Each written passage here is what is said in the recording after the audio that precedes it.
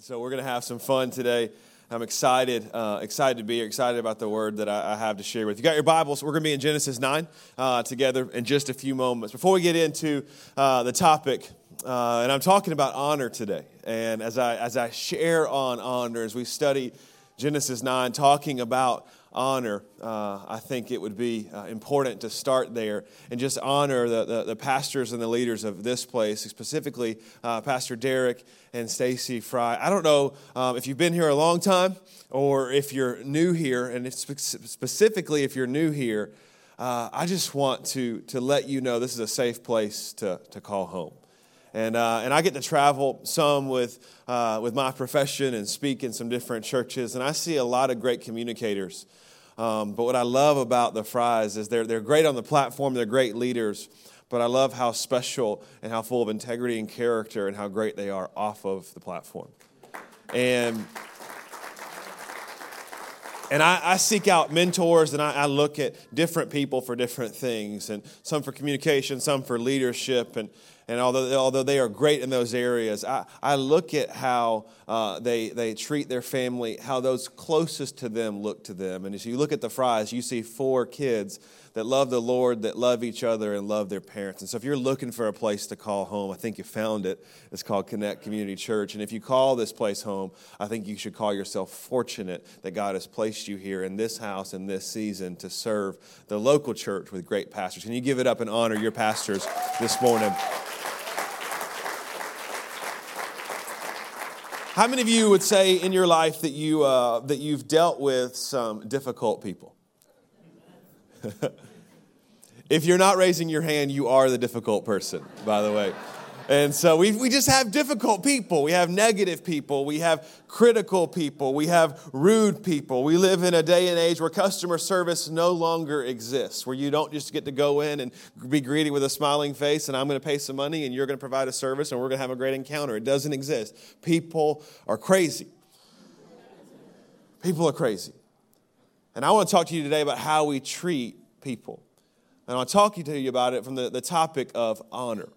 That we are called to honor people. See, what happened a couple thousand years ago, and we learned about it this morning as we got ready for communion, is that Jesus came on the scene and died in our place. That he died for you and for me. That the King of Kings and the Lord of Lords, God the Father, sent his one and only Son to die for you and for me. And what that tells me is that we, as people, as individuals, have value to God. Because he paid everything for you. When you value something, how much is something worth? It's worth what you're willing to pay for it, and he paid everything. And so people have value to God. And I remember when I learned the concept of honor, I had this aha moment or this before and after experience where there was before I realized how valuable I was and that Jesus gave everything for me. And then I realized how valuable the people around me were, the rude people and the critical people and the negative people. The great people, it didn't matter that God died for people. For God so loved the world, not just the easy ones, not just the ones that we like, everybody. It was a before and after experience. And there's before Jesus on the cross and then there's after. And people have value. Therefore, we need to value them. It's a before and after experience. You know, in America, 2017, we love a good before and after experience, right? HGTV, any HGTV fans in here?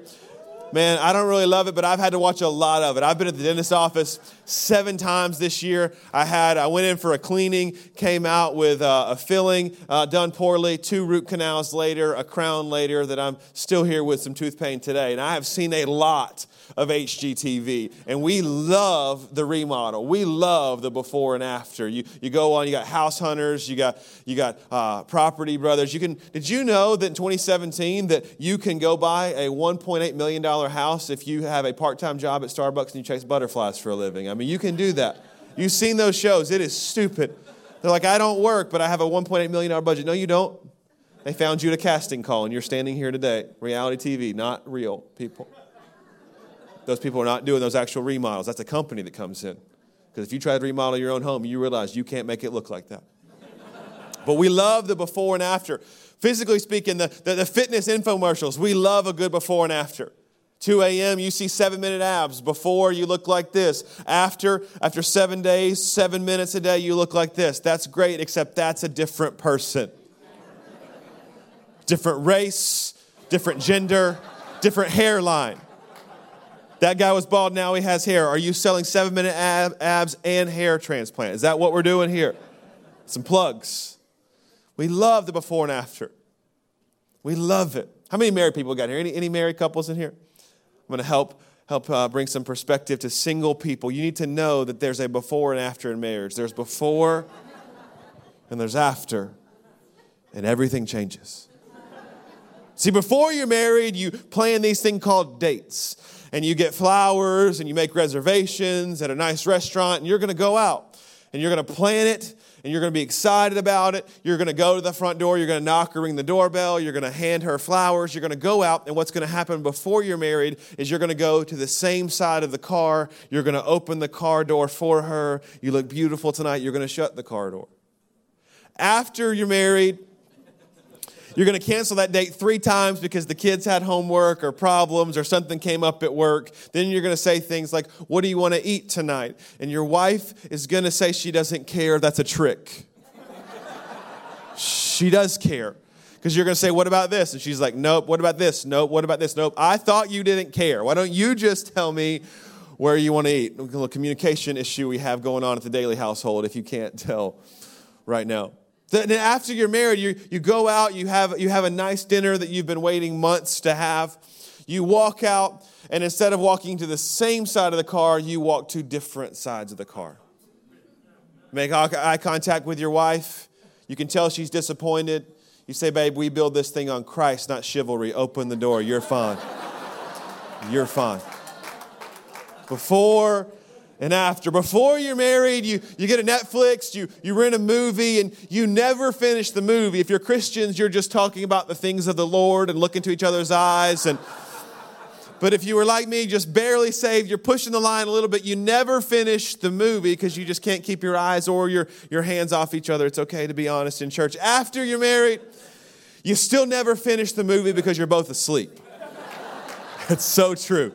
Got one more. Before you're married, you go out to that same restaurant, and it's a great evening. You've had a blast. You've eaten a great meal, and maybe just happened to be a little too spicy. And before you're married, you got that feeling, that danger zone feeling, you know what I'm talking about, where you're like, I don't know what's going to happen. And you go to the car and you open the door for her, and then you drive as fast as you can, and you're sweating, and you're like, just can this date be over? I want to really impress you. I think that I really like you. And you just can't wait for her to leave because you're hurting.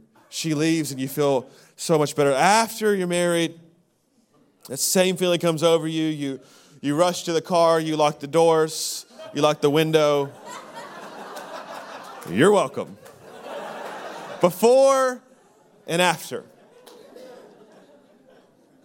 I want to go on a journey together today. Before and after, how we treat people. There's before we realize that God values them infinitely, and we treat people how they treat us. And after we see people through the lens of the cross, after we see people that have infinite value to our Father in heaven, we've got to treat them differently. We've got to choose honor. And honor, church, if you're taking notes, I want you to write this down. Honor is about what you decide, not what they deserve. I'm going to decide to honor. What is honor? Let's look at it real quick. Let's look at it in the original language. In the Hebrew, the word for honor would be kabod. Or in the Greek, the New Testament, it was me. And that means to have weight or value, to give worth to something. On the contrary, dishonor means to treat as common or to not show respect or value. I need you to hear today that honor is a posture of our heart. It is a perspective, but it's also meant to be lived out in our actions, that we're called to honor people. So who do we honor? Who do we honor? I'll give you 3 things on real practical who we honor. We honor up. We honor authority. The word here, if you're taking notes that you could write down, is submission. That we submit to earthly authority. Ultimately, we submit to God's authority. that we're not in a democracy, we're in a kingdom, and we have a king, and his name is Jesus, and we submit to his authority.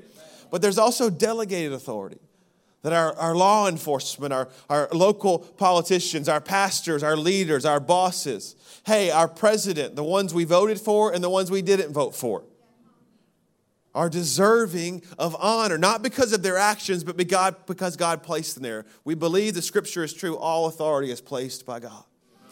And we need to submit to authority. Hey, church, submission happens when you don't agree. It doesn't take submission when you agree. That's easy. Of course I'll follow. I agree. Submission is a choice when we disagree with them. But we give them honor because we've decided to do it because God blesses honor. And God curses dishonor. That's what we're going to talk about today. We honor up. Secondly, we honor around.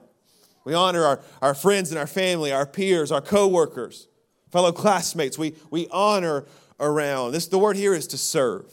That we serve those around us. That we don't look for people to serve us, but we look for ways to serve other people. We honor around. And then thirdly, we honor down. That we seek to help those that are less fortunate. It's easy to honor up. It's easy to honor up an organization because we want to be promoted. We want to be noticed. We want to be affirmed in our job. It's easy to honor around because those peers can help us. They can add value to our life. That's why they're a peer or a friend, because we pour into them and they pour into us. But when we honor down, I think that we're never more like Jesus Christ than when we honor down, because we serve and we honor and we love those that can do nothing in return for us. So we honor up, we honor around, and we honor down. Why? Because God blesses honor. Let's go to Genesis 9. Let's read some scripture this morning together.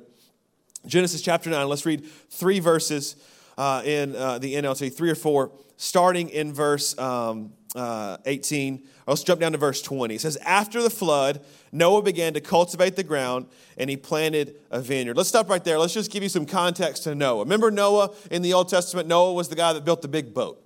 And he was told by God that God was going to destroy the earth because of their sin, because of them turning their back on him. And he was going to save Noah and his family. He gave him clear instructions to build this humongous boat and to get all the animals on there. And he said, I'm going to save you. And I read the scripture sometimes and I forget that these men and women that we read about, that we follow, that we learn from, they didn't have the end of the story when they started. You know what I mean? We read it like a childhood story. Like, yeah, Noah followed God and he listened and he built the ark. Noah was building a boat. The problem is nobody had ever seen a boat before because it had never rained.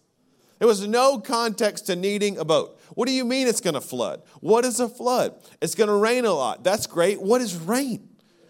Noah was the crazy guy that bought a field and started building something that nobody had ever built before. Amazing man of faith.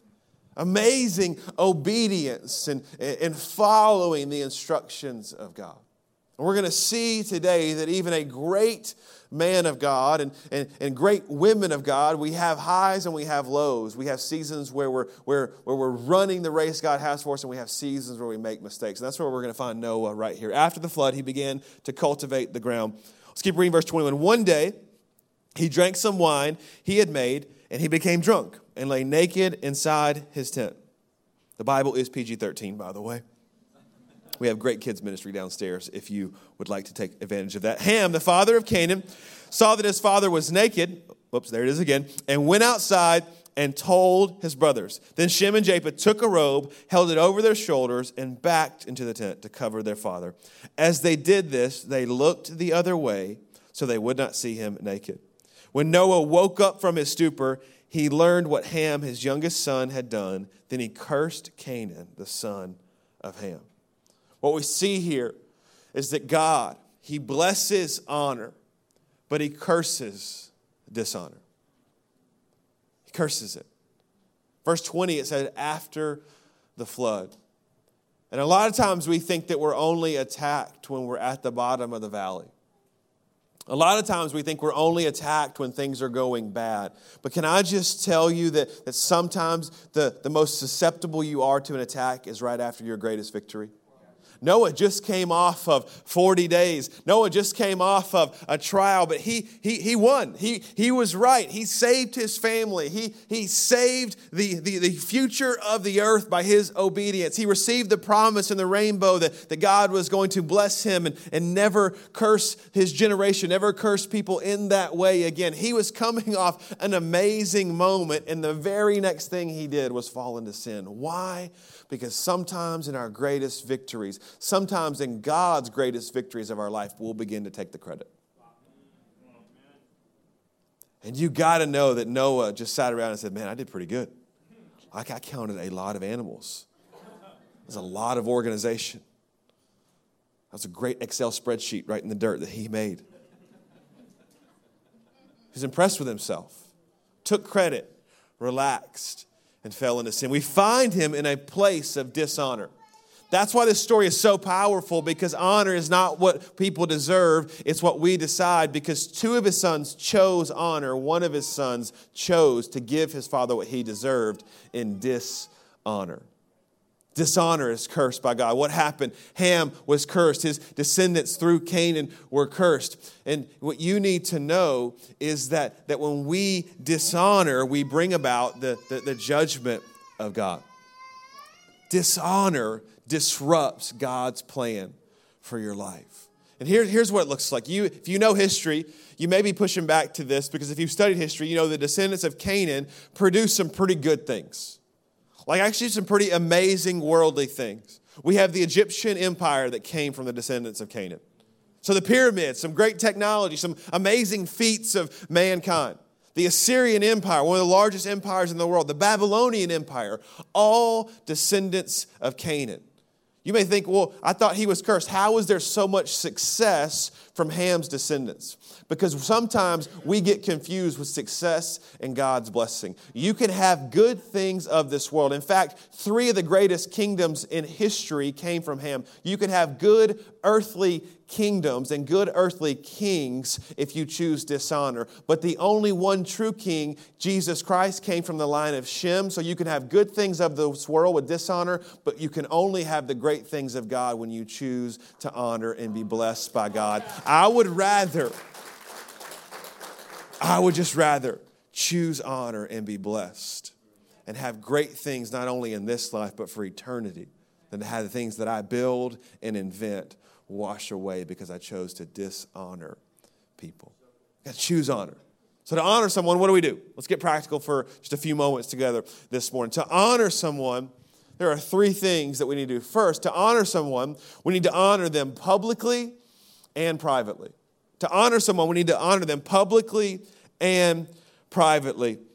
Let's look at verse 22 and 23 together and read along in Scripture. Ham, the father of Canaan, saw that his father was naked and went outside and told his brothers. If you think about the context here, telling his brothers, everybody had just died, and so it's pretty much just family. So when Ham went out and told his brothers, he pretty much told everyone. Like, that was like a Facebook post that was public. It wasn't just shared to friends, wasn't a private message. It was an Insta story for everybody to see. He went out and he told everybody. He dishonored his father publicly. Instead of seeing where his father was and meeting him there and taking care of him, he chose dishonor. We do this today. Here's what it says in Matthew 5. It says, but the words you speak come from the heart. That's what defiles you. A lot of times how we treat people and how we honor people and one of the greatest tests to your character is, what is your response when other people fail? Like, does it make you feel better? That reveals some insecurity. If you feel better, if you have to tear other people down for yourself to feel better, that is a sad way to live. It's a sad way to live. We got to honor publicly and privately. Here's what it looks like in the church. I don't know if it's like this at your church, but it's like this at my church. We choose dishonor to dishonor publicly, and here's what it looks like. It looks like gossip, but we frame it or we code it in prayer. We just start texting people. Got a little prayer chain going. We should be praying for so-and-so. Did you hear about their marriage? Like, did you hear what she did or what he did? And I heard their business wasn't doing very good. We should be praying for them. We should be praying. We should be praying. The problem is nobody's actually talking to the person that's hurting, the person that's going through it, and ain't nobody praying. We're just talking about praying. We're just spiritualizing our gossip. Let me tell you about what I heard, but make me and you feel better about it while we say we're going to be praying for them, but nobody's helping or praying. That may just be in Orlando, but by the faces I see out there, it's not. Here's what gossip does. Here's why it's so dangerous. So dangerous. How many of you still get the newspaper? 4. Kids' newspapers, back when they used to print this thing with a typewriter on paper, and the black stuff would get on your fingers, and every once a week you'd get ads for coupons, and it was amazing. Now we have the internet. I don't get the paper either. If you still get the paper, I'm actually kind of curious about you. But anyways... Remember in the paper, you'd have the front page story, right? Front page news. That was where you wanted to be. You wanted to be on front page news unless it was a bad news story. And in 2017, we love some bad news. It's what sells papers. It's what sells magazines. What sells advertisement on the internet. We love bad news. So breaking news, if you don't get the paper, it'd be the ticker on the bottom of CNN or MSNBC or Fox News. It would be what's going on. Breaking news story. So-and-so did this. The problem with news now is it's very rarely factual, and we'll find out that what was said wasn't true. And in the paper, what they used to do is they do front page news. Here's the story, headline, big picture, bold print. When they would figure out that they were wrong, that they may have missed some information, what they would do is they would issue a back page retraction to the story that nobody ever read. Here's what it looks like in the church. You have a problem with a small group leader. You have a problem with a friend or a team member. Maybe you have a problem with Pastor Derek. You have a problem with something he said, something he did. And what you go and start a prayer line because we all need to be praying for Pastor Derek. Did you hear what Pastor Derek did? Did you hear what he said last week? Did you hear what's going on at the church? And we begin to talk about our issue with our pastor to everybody. Front page news with our problem with Connect Church. The thing about the gospel and the thing about a healthy church like Connect Church is your issue, if you're a member here, it's going to get fixed. There's going to be some restoration. There's going to be a path to redemption for your relationship. You're going to have a one-on-one conversation with PD or with Stacy or with Devin or with another pastor or a small group leader. You're going to fix that.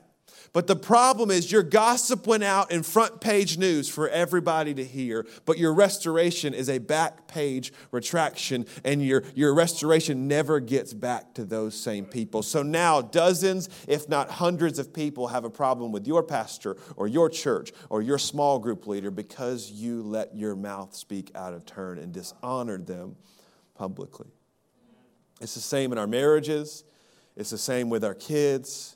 It's the same with our kids' teachers and coaches. We voice the problem so freely, and yet we never get back and talk about how the relationship was restored. And now people have a perception problem of the people we love. And why do they have that problem? Because we dishonor them publicly. We got to honor people publicly, and we got to honor people privately. And the question here for us is, how do we talk about people in our homes? How do we talk with people at the dinner table or with our spouses? Are we choosing to honor people? If God honors people, then we should honor people. The second thing that we need to do to honor someone, we have to cover their weaknesses. We have to cover their weaknesses. Here's what it says in verse 23 as I attack the podium. Maybe you didn't see that. Shouldn't have called attention to it if you didn't see it, right? This podium wouldn't stand a chance because I'm swole and it's made of glass. I actually don't even work out. I just wear really tight clothes. This is an extra large shirt with women's small sleeves.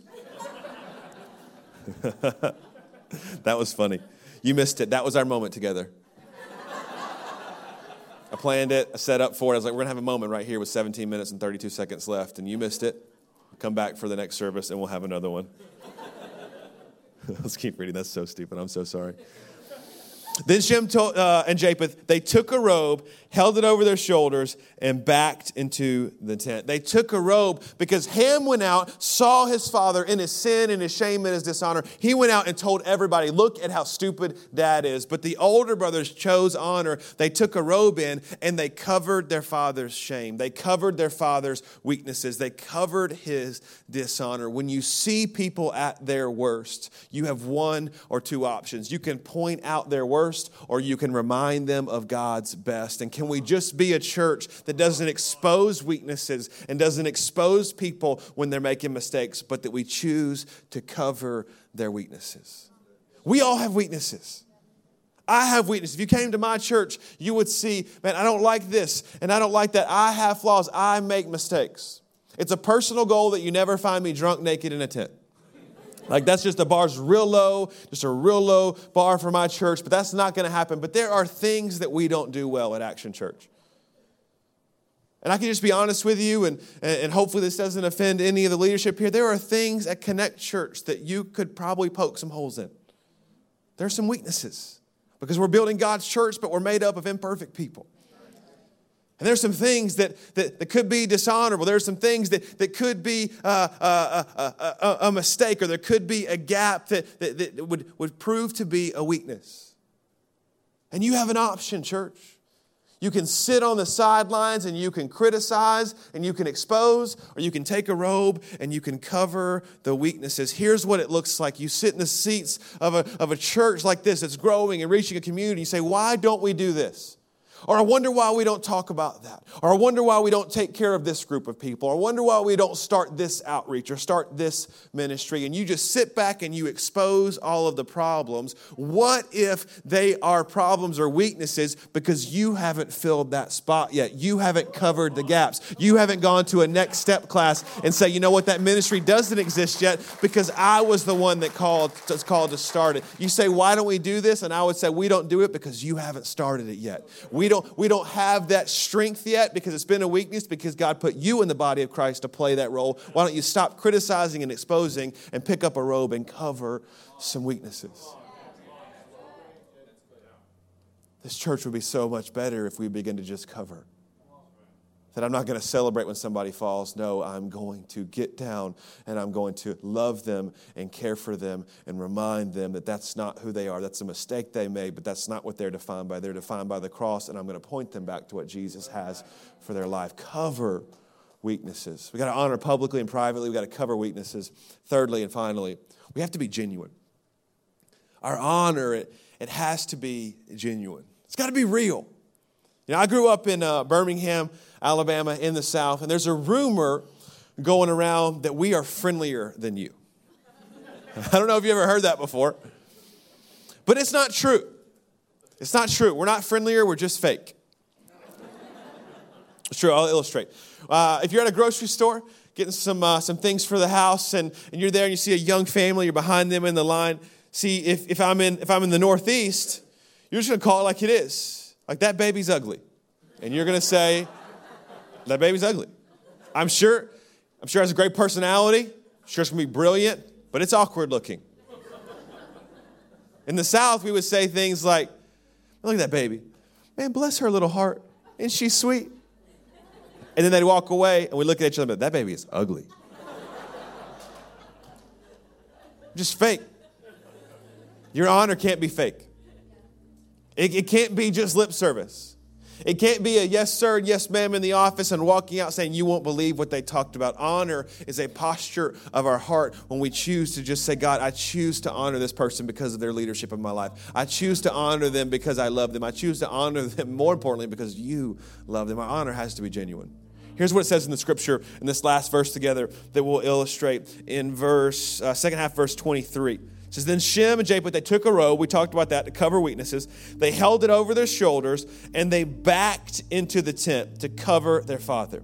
As they did this, they looked the other way so they would not see him naked. Here's what it looks like. They grabbed the robe, and they backed into the tent. So publicly, everybody could see they were doing it differently than him. They were doing it differently than their younger brother. They weren't choosing dishonor, they were choosing honor. They had the robe and they backed in the tent. That means everybody publicly can see their honor. They can see how much they value their father. They can see them doing the right thing. But when they got into the tent, nobody could see anything anymore. So at that moment, it could have been just lip service. It could have been just for effect. It could have been just for appearance. But the Bible says when they got into the tent, they did what? They looked the other way. It wasn't something just to be seen. It was a posture of their heart, and their honor was true, and it was genuine, and they met their father in his sin and in his dishonor, and they chose to honor him anyway. Not because his actions deserved it. And some of you are not honoring people because you think that you're going to condone their behavior or cleanse them from their sin. Only God can do that. Let me take the pressure off. I'm not asking you to be judge and jury. I'm choosing you to treat people well because God gave everything for them. I was traveling back from a trip recently. This was earlier in the year. And I was coming back from LA on a red eye. We had a layover in Atlanta. And if you've ever been on a red eye before, they are miserable. Like, if you can do anything else, don't take a red eye. Like, it's literally like a day and a half of just torture. You don't sleep. You hate everybody on the same row as you. Like, why are you slobbering on me? Why are you snoring? Why did you just ring the call button? Why do you have to go to the bathroom after I just fell asleep? This is just all things that happen on a red eye. We get to Atlanta, and we need some coffee, some caffeine. And we just need our spirits lifted. Sometimes, Chick-fil-A and Starbucks can lift your spirits almost as good as the Holy Spirit. Come on, somebody. A good flat white and some chicken minis can do your soul good. And you just need to know that the Chick-fil-A calories don't count. That's God's chicken. It's anointed with the oil, the peanut oil of gladness. It's the land of milk and honey. When manna fell in the Old Testament, in the book of Exodus, it was Chick-fil-A, just so you're clear. That is theologically sound. We're in the Starbucks, and I go to order my drink. I order a grande flat white. If you're ever in Orlando, you want to stop by our office and bring me a coffee, that'd be amazing. And so it's a grande flat white, hot.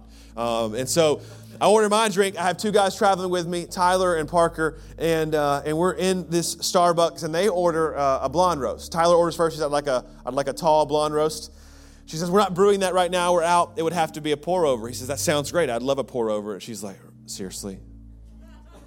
That's going to take like 7 minutes. And we look at each other like, well, seems like you're on the clock because you have your green apron on. So you're going to be here for a minute.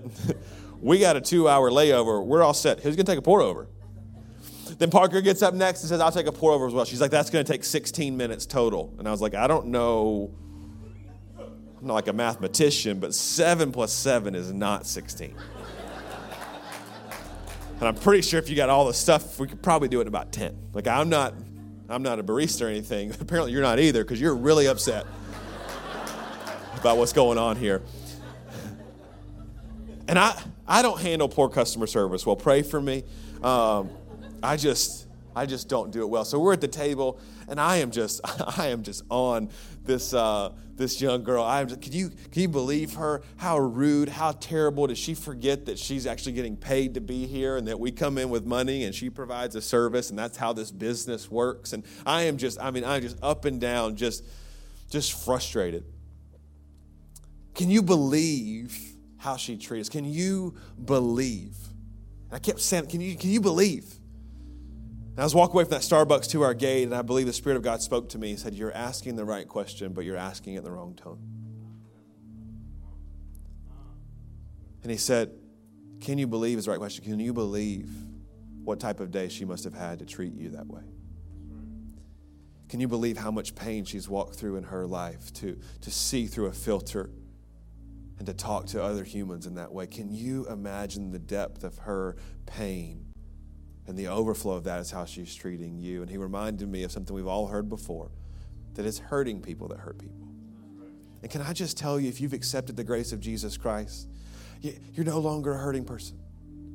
You can be healed in the name of Jesus. And if we are healed people, we shouldn't treat hurting people with hurt. We should be healed people that help people and not give them back what they give us, but give them back a hope and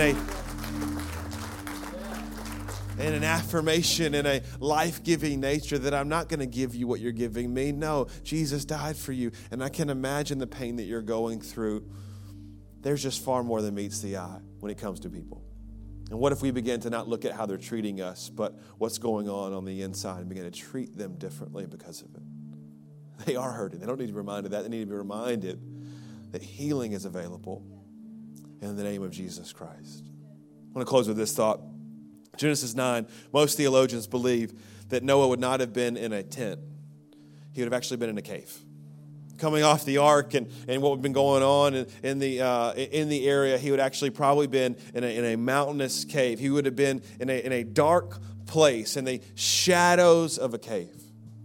And what his sons did is they went in full of honor with a robe and backed in looking the other way, and they met their father in the shadows, and they covered him there. They didn't expose him there. And I believe they reminded him of the rainbows of God, that God gave him a rainbow that says, I'm not going to destroy you, that I have a plan for your life, that there is something better. This flood's not going to destroy you. This trial's not going to destroy you. There's something better for you. And can I just tell you, Connect Church, that's our job as Christians. Not to hurt people that hurt us, not to abuse people that abuse us, not to repay evil for evil, but repay evil for good. Healed people help people, and we meet them in the shadows of their sin, and we meet them in the shadows of their addiction, and we meet them in the shadows of their pain, and we point them to the rainbows of God. Sometimes for the first time, sometimes it's reminding them of what God has done in their past and what He has done in their family, reminding them of what He's done in your own life and saying, that's not who you are. You are not defined by that mistake. You are defined by the cross, and we cover them and we help them heal and we point them back to the path that Jesus has for their life. Let's honor people. Let's make a decision today to treat people differently because of how Jesus Christ treated us. Do you believe that this morning? Let's do this. Every head bowed, every eye closed all across the room. God, we love you so much. I thank you that your word is living and active, that it's not just an old book that we read, but that if we will apply it to our life, it can change us. I believe that you're doing that this morning. With every head bowed, every eye closed, nobody's looking around. We talked about treating people differently. We talked about the value that people have. Some of you in this room need to receive that value today.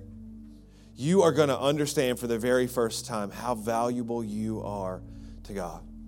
I believe even right now the Holy Spirit is speaking to you, comforting you, giving you a new hope, a peace, a dream inside. Your heart's even beating a little bit faster. You know that today is the day that you are going to surrender your life and you are going to receive what Jesus did. You may be saying, Justin, I want to treat people differently. I want to help the hurting. I want to honor up. I want to honor around. I want to honor down. Well, Connect Church, you can't give something away that you don't possess. And until you're healed and restored and full of the power of God, you can't give away that healing to anybody else. I want to give that opportunity right now to receive the gift of salvation, to receive your healing from your past, to receive Jesus and never be the same. If that's you today and you say, Pastor Justin, I want that relationship with Jesus Christ. Maybe it's for the very first time. You've never walked an aisle, prayed a prayer, raised your hand. Today is your day of salvation. Or maybe you're like me. At 19 years old, I recommitted my life. I had lived this tug-of-war life. I had never surrendered. I had a little bit of the world and a little bit of Jesus. And you say, today is the day that I accept everything that Jesus Christ did for me. I receive my value so that I can then value other people. I'm recommitting my life today. Jesus, you are the Lord of my life. For the first time, or maybe for the first time in a long time, today you want to confess Jesus as Lord. Would you slip your hand up so I can pray for you? I want Jesus. I got 1, 2, 3, 4, 5, 6, 7, 8, 9, 10. Anybody else? Got you in the back, sir. What a moment. So proud of you. Got you right there, back middle, man. Couple right here, third row. So proud of you. Right here, left side. What a moment. Everything's changing. Why don't we do this? Why don't we pray this prayer out loud together, corporately. And those of you that raised your hand, I believe that everything is about to change. There's no power in these words. The power is in the decision that you're making to surrender your life to Jesus Christ. Would you pray this? Say, God, I love you. And God, I thank you for saving me. I acknowledge that I'm a sinner saved only by your grace. And I confess with my mouth and believe in my heart that you are Lord. And I give you that place, complete and total control. God, have your way in my life. Now, God, I pray for all of us. I pray for all of my friends. I pray for everybody in this room that we would be a group of people that would choose to honor. Now that we are healed, we are whole, we are walking your path, that we would meet people in their pain and we would point them to you. Let us honor up. Let us honor around. Let us honor down. Let us honor publicly and privately. Let us begin to cover weaknesses, and let us genuinely honor and love people in Jesus' name. And everybody said, amen. Church, can we celebrate the 12 or 13 hands just went out? Come on, really celebrate them this morning.